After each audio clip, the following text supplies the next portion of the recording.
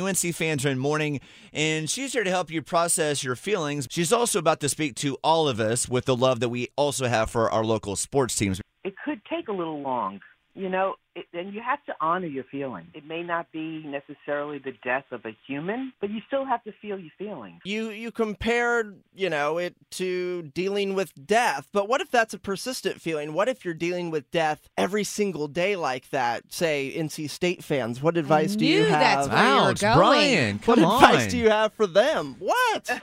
Well, then, you can find yourself a new team. Really. UNC lost in the national championship is the best start to my morning I've had in a long time. You must be a State fan or a Duke fan. Yes. If State can't be in the Final Four this year, then this is the next best thing. She's speaking for most NC State fans right now, I believe. It's like Christmas morning. I feel like Olaf, dancing around, basking in their misery.